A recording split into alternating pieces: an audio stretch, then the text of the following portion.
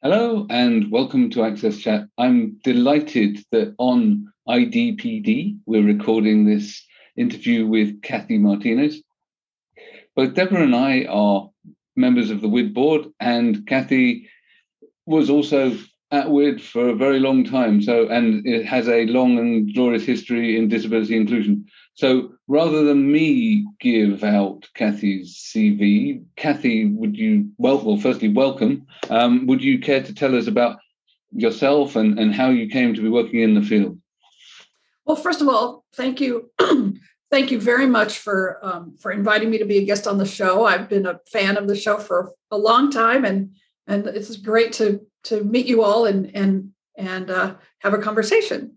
So, how did I become part of the disability rights movement? Wow, that's I'm pretty old, so it's been a while since I've been active. I guess of course, it has to do with my childhood. I was born blind. I come from a very large Latino family. There's 6 kids, all told, and 2 of us happen to be blind. And as of now, there's no known reason or cure. So Peggy is my sister. She's a year younger than me, or 2 years younger than me. We are the 2 middle kids of 6. So as a child, as a blind child, I was expected to participate in family activities like doing chores and being a part of games. I had also a very large extended family, so I got lots of input from various cousins, aunts, uncles, grandparents. My parents are originally from New Mexico, so I was able to experience what it's like to live in a rural setting. I spent many summers in New Mexico riding horses and learning how to bale hay and pitch hay. And, I think I wanted to be a cowboy. And then I grew out of that phase, but I'm still fascinated by sort of the rural life. My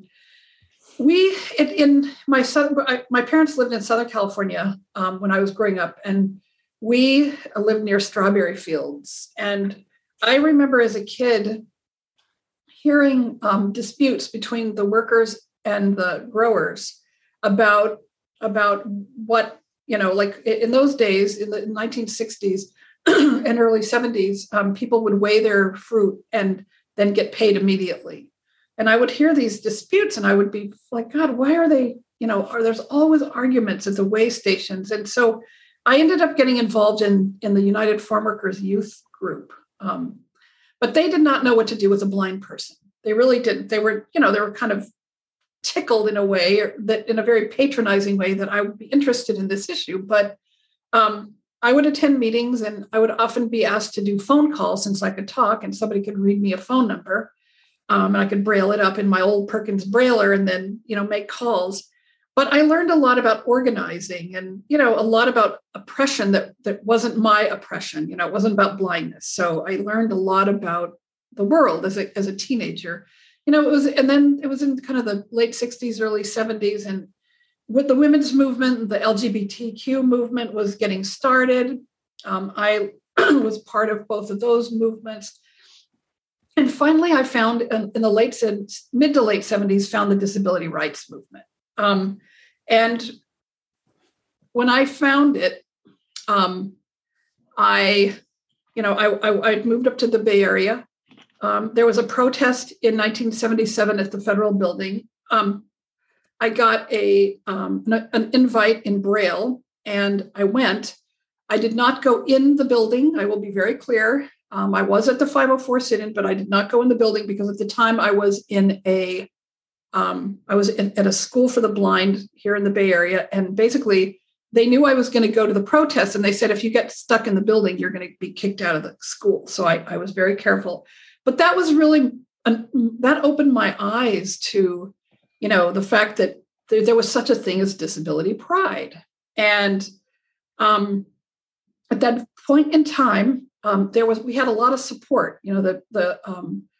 People with disabilities had taken over the federal building in San Francisco to protest the fact that the 504 regulations weren't signed. I know this is a very U.S.-centric event, but it did spur many great things.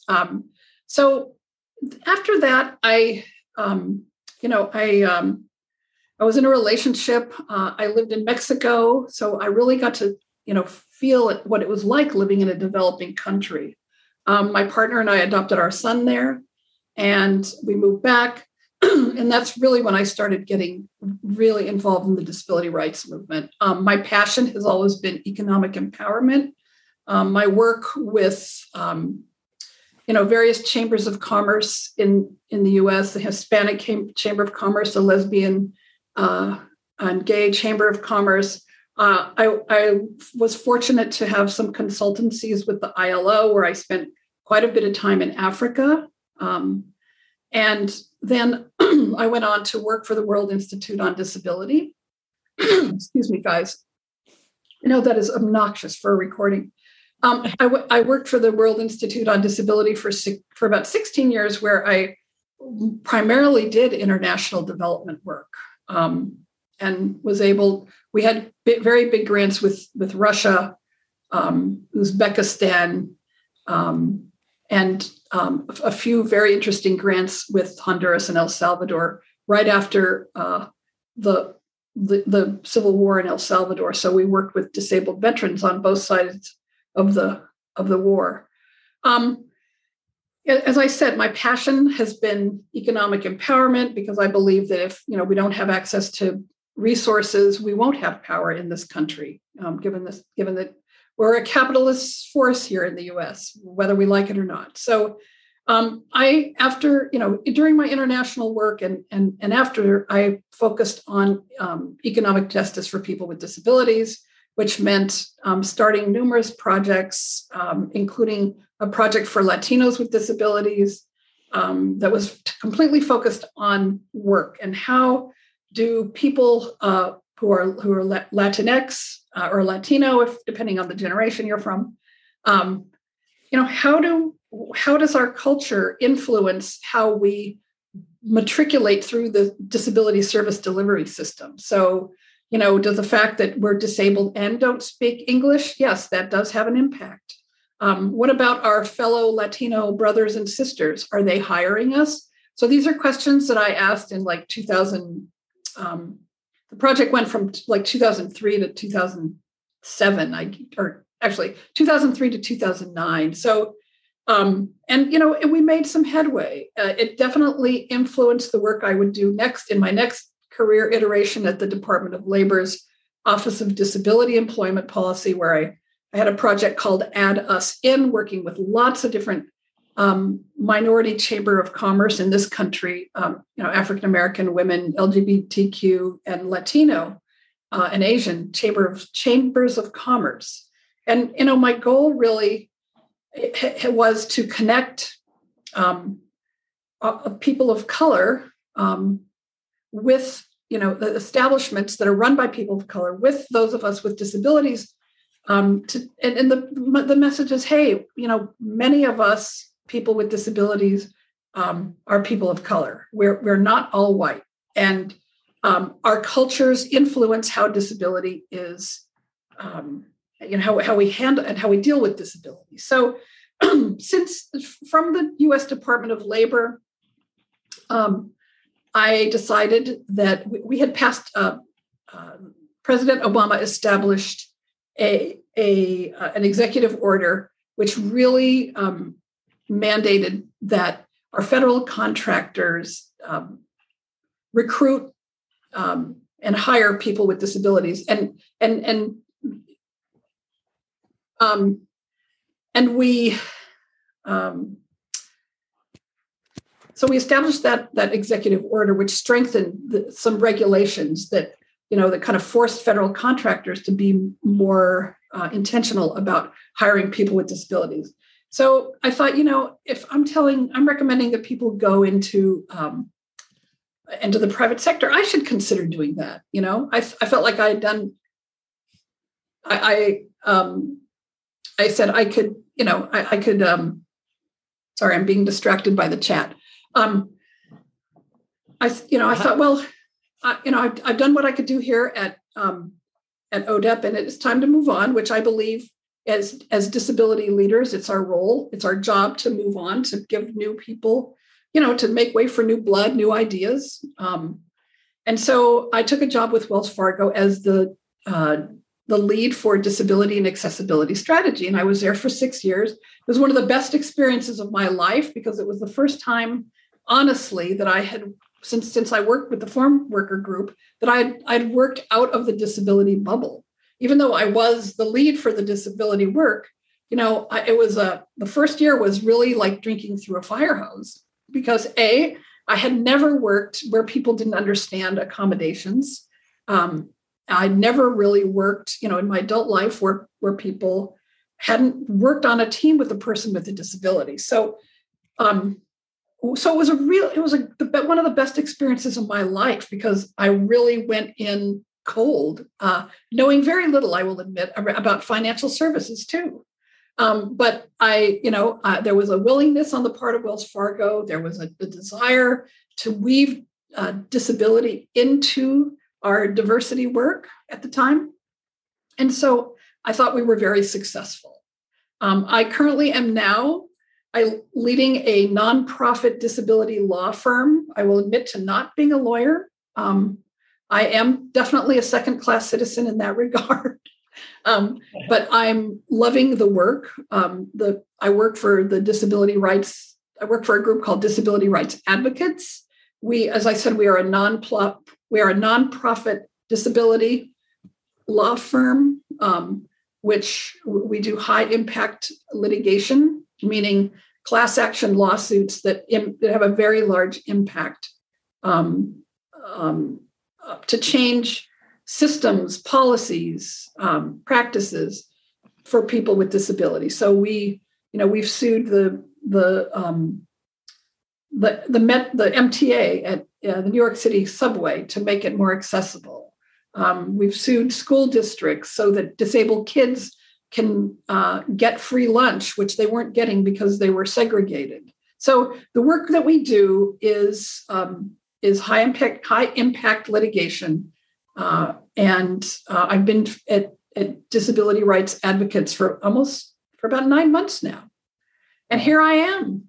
Wow, that's quite the story, and of course I know your work. Her name really is the Honorable Cathy Martinez because she was confirmed by our Senate and Congress. So she mentioned that she worked for the Office of Disability Employment Policy, which is part of our Department of Labor, but she didn't mention that is the highest ranking position a person with a disability can hold in the United States government. So I think she downplayed a little bit what she has brought to our community. It is so powerful. She is just a legend. And very proud to work with her and also work with her sister, Peggy. Peggy and I work together. So she's a very, very smart people. But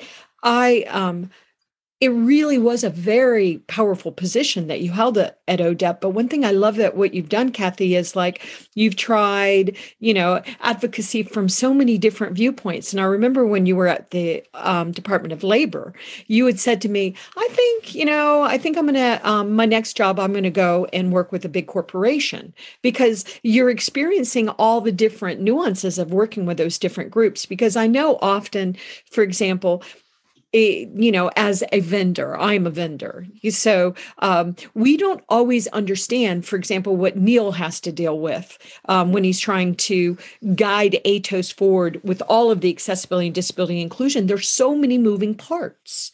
And so I just love that your background has taken you to all these different, places. And now, of course, you're working with the law firm, with lawyers. And I agree with what you're saying. Sometimes we thank goodness we can litigate and we can sue the heck out of these people. And I love that, recently, we're seeing, more of these corporations want to work with our community, but it's a pretty big deal what's happening. I feel like there's a lot unfolding right now, but I loved the work that you've done with being a Latino American, and so I think the intersections are so important. Why, Cathy, Why did you know that you had to address them from those lenses? Because I know that we're really proud at Billion Strong that you're a special advisor to the board of directors, and Neil is on the board of directors. So love that you're doing that. But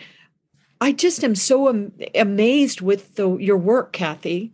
And I know you explained a little bit of it, but what do you recommend to the younger people that are trying to figure out where do they go? Especially, like you said, you wanted to be a cowboy when you were growing up. So, okay, so is that reasonable for me to be a cowboy when I'm a woman?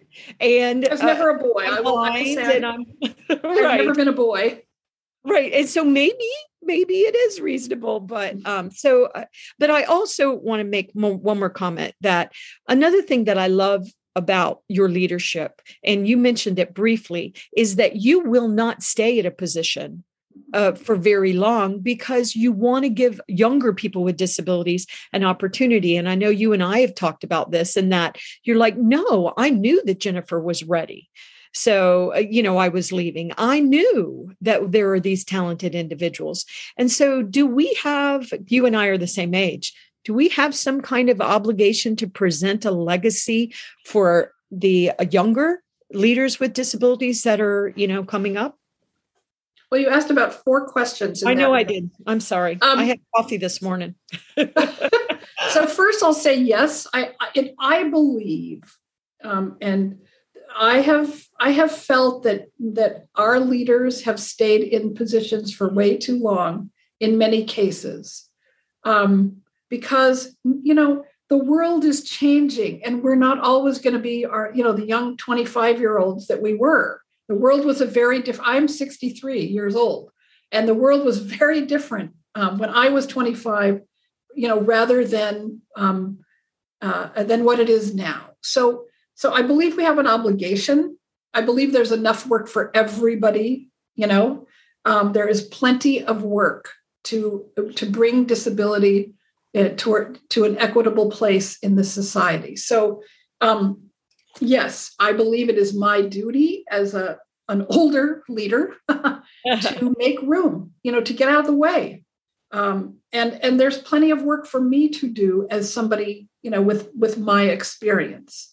Now, to answer your question about the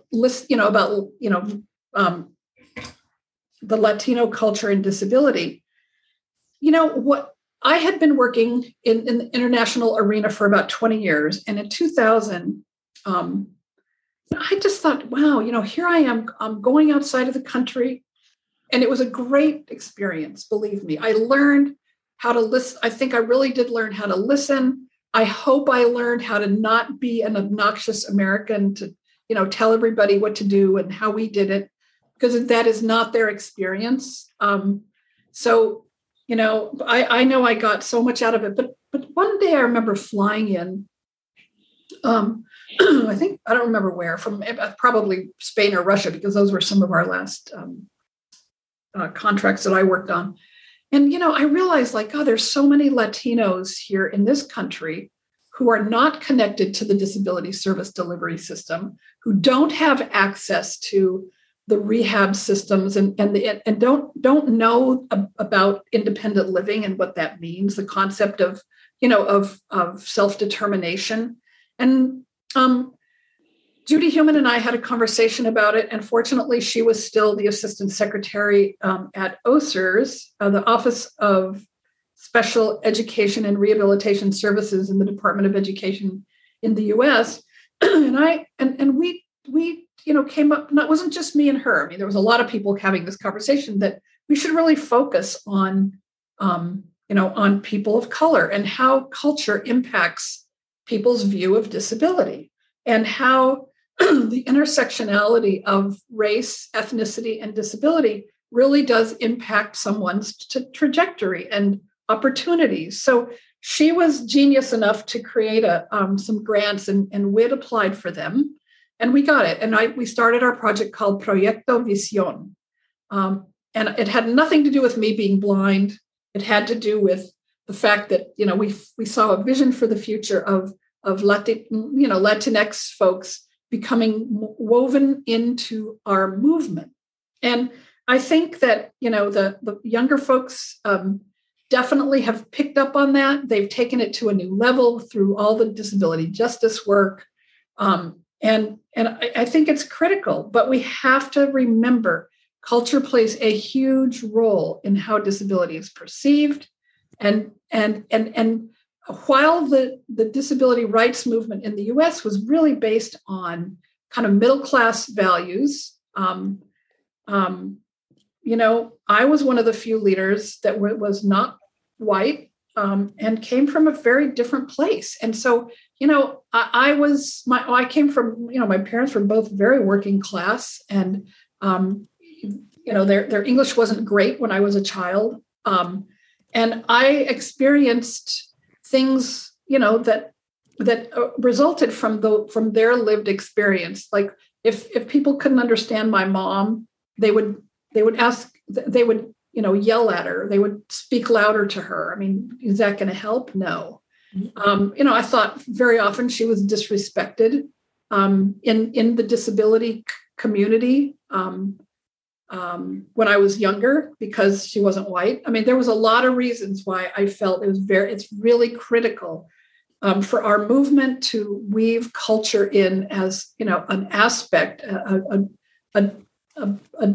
dimension of our, of who we are as a disability rights movement. And I think, I think the world is doing a great job of that. People are seeing that we are everyone. We're not just an island of white middle class folks, in the US.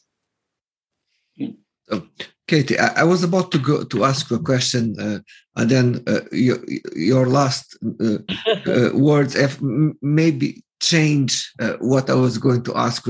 I went in a completely different direction because you mentioned something very important that's related with culture. And sometimes we often see organizations, and this I need to make a critic here in the United States, who are enabling, improving accessibility and creating spaces for the disability community in other countries. And they want to almost tell the others, here is our roadmap, and you just have to follow it. Without asking the others, maybe we can learn something from you and bring it to our roadmap. Looking to your career and your experience, how should organizations approach in order to enabling these communities across different geographies? Well, first of all, one of the things I did the most in my international development years was tear up the plan when we got to the country because it was pointless. I remember going to Siberia and working with women. It was a group called Ariadna in Siberia. And I went with somebody who's a brilliant media person, and we'd asked him, "What do you want to learn? What do you want to learn?" And we had this giant plan. Okay, we had a week. So today we're going to do this. Tomorrow we're going to do this. When I got there, I just realized I almost said a bad word. This is baloney. This is not based in their experience. It is completely separate from their reality. And in a way, as much as I think, international trips to the US are important, I think, it gives somebody a different perspective. But if you're going to bring disabled women here, it's great, that they get to learn about what's happening in the world and see the US. But in my mind, or disabled people, I should say, bring somebody from the government, bring somebody from other NGOs, because when they go back to the country, they're alone with their power, the new power in their minds, but then they go back to the same place that's inaccessible. People have very low expectations of them. So I really would like to see more international programs where if we're going to raise the boat of disability, we don't just bring a bunch of, wonderful disabled people to this country, show them what we've done. I mean, I think that's part of it. I think but it's not all of it. When I was in Namibia, I was there for about, I think about 6 weeks. And one of the things I learned, I was there to work with their women's office to to help bring disabled women, the issues of disabled women into the planning of that office, because the war had just been, the war had just ended, and there were many disabled women in SWAPO in the early 90s. So when we got there, it's not our job. The best thing I did was bring everybody together and let them talk to each other and stay the hell out of the way. I mean, of course I could give advice, right? But my job was to be a convener and a catalyst for conversation. Because what happens, as you know, is when international aid leaves, things just, tend to fall apart. So I believe, that in Namibia, I feel like that was one of my most successful international consultancies. We left with people speaking, the Namibian women speaking to each other. The disabled Namibian women knew how to contact the women in the president's office. They knew how to contact the press. They knew how to contact other disabled men. So I believe that our job, we have to assess the situation. We have to listen to people where they're at. I can tell you many stories of when I really, realized I'm an idiot. Our program is completely wrong. And that's a whole other conversation. But that's great. We wholeheartedly agree with your assessment. Not the one that you're an idiot, by the way. The other one, which is that we need to actually learn from other cultures. Oh my God! And that we can't assume that the context within which we're operating in our privileged techno-literate Western democracies will work in the context of someone in sub-Saharan Africa or in rural India or in parts of Latin America. So at the same time, we can learn from them because they are dealing with the challenges that they face and innovating. So we've taken a really keen interest in Access Chat over the years of trying to find people that are doing things in countries outside of the Anglosphere. I'm with you. And really, so innovators in Colombia and Africa, and we've had Nabil, who works with Deborah, on from the Middle East as well. And just today, we've finished the judging of our inclusion challenge with the German Overseas Development Agency, where we were getting startups to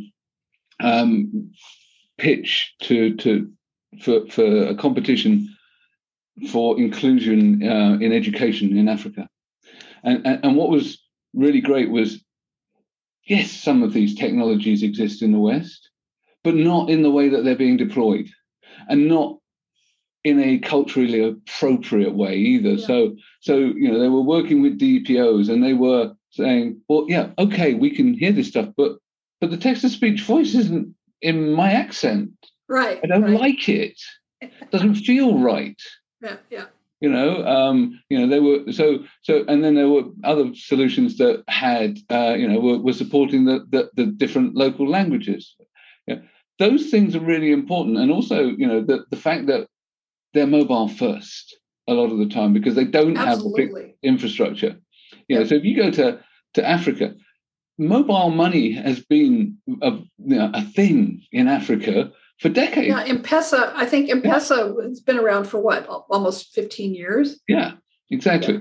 So, and here we're just sort of getting started. You go to China, right. Actually there's a big thing now because the government's restricting mobile payments because they realized that they couldn't control it enough but it was ubiquitous. So we really ought not to make those assumptions that we know everything. So I think that's something that we're super interested in. I'm really pleased to hear about the work that you've been doing. In terms of the advocacy work that your organization does, is it focused just inside the US at the moment, or do you have international disability advocates as well? Well, at the moment, it is absolutely focused in the US. We have offices in Berkeley, California, and New York. We do cases in other parts of the country. And, our goal is to expand geographically. Now that we're in the Zoom world of the Zoom, it's possible. We have one lawyer in Chicago. And, it'd be interesting. I have not thought about expanding internationally. There are such great lawyers. I'm thinking of like Janet Lord and, Stephanie Ordaleva from Women Enabled International that are doing work. We actually have not talked about expanding, but I think it's something to think about. Our work has made a big difference. The Disability Rights Advocates is 30 years old, and it started very soon after the ADA was passed, and the landscape was completely opened. A lot of the cases that they won have impacted millions of people with disabilities, including myself, around accessible websites, around accessible paths of travel, education, transportation, emergency preparedness, ride sharing. We have litigation is one tool in the toolkit. It is not, it is usually we try to reserve it as the end result. I prefer the art of structured negotiation, because I think when you work with a company and you negotiate a solution together, there's a lot less money spent on lawyers, and B, it's a mutually beneficial situation where there's more give and take rather than in a lawsuit. So DRA has worked with companies and is starting to do that more, do more what we call structured negotiation, so that there's a goodwill on both sides. So we big fans of Lainey Feingold here. So good, yeah. Well, Lainey's our girl. Yeah. So Lainey, the coiner of the term. So yeah, absolutely. Yeah. Volume 2 out now, by the way. I've worked with Lainey. I think she mentions me in her book, which I'm very proud to be mentioned, because I've worked with her for many, many years on a way to, work with companies, public entities, to come to a solution that's mutually beneficial. Yeah. And I think that this is the aim for all of us that right. have been in the sphere for a long time is, yes, litigation is sometimes necessary, but it's a tool of last resort. Correct. And we all want to default to collaboration as far as possible. Indeed. So I mean, for me, it's great to hear that you're doing this stuff. I'm very interested to see what will happen with international law, especially with the sort of some of these overarching regulations. What we're seeing at the moment is a trend on things like taxation, where there is international agreement that there will be at least a minimum level of taxation for international companies, for example, that I think would be really interesting to see how that might carry over into human rights legislation, and how we could then raise the floor globally for people with disabilities and minorities in general. So that was the thought behind my question. So I don't know whether that's something that might be considered. You've obviously got great connections globally, especially with the ILO, etc. Whether this would be maybe the next step. It would be I have not worked with the ILO for quite a while. So, the people I work with, like Bob Ransom and, oh my gosh, I can't remember the woman's name. She's an Irish woman. I think they've since retired. I haven't worked so much with Stephen, although I used to work with Deborah Perry. Anyway, enough name dropping. I think anything we can do to encourage global companies to see that whatever taxation may be they may end up getting, to benefiting the overall workforce and the creativity and innovation and strategy. I mean, I see that niche as something that that we will have to develop expertise in quickly. Should corporations be taxed? And I think it's a long-term vision, and I would hope that corporations can see that this type of initiative could really raise all boats.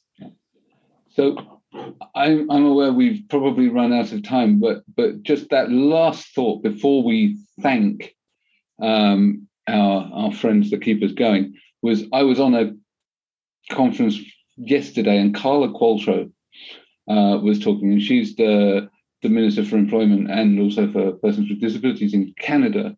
And she said that actually if they made the accommodations for all of the disabled people in the workforce in Canada that were necessary to enable them to work, they would see a 2% increase in their GDP. Absolutely. So it's not asking for, it's an investment rather than a tax here. So this is generating economic opportunity. And on that note, I'll end it because we're out of time, and thank Barclays Access, Mike Link and MyClearText for keeping us on air and captioned. Kathy, been a real pleasure talking with you, and I really look forward to you joining us on Twitter on Tuesday. Thank you so much. It was my pleasure.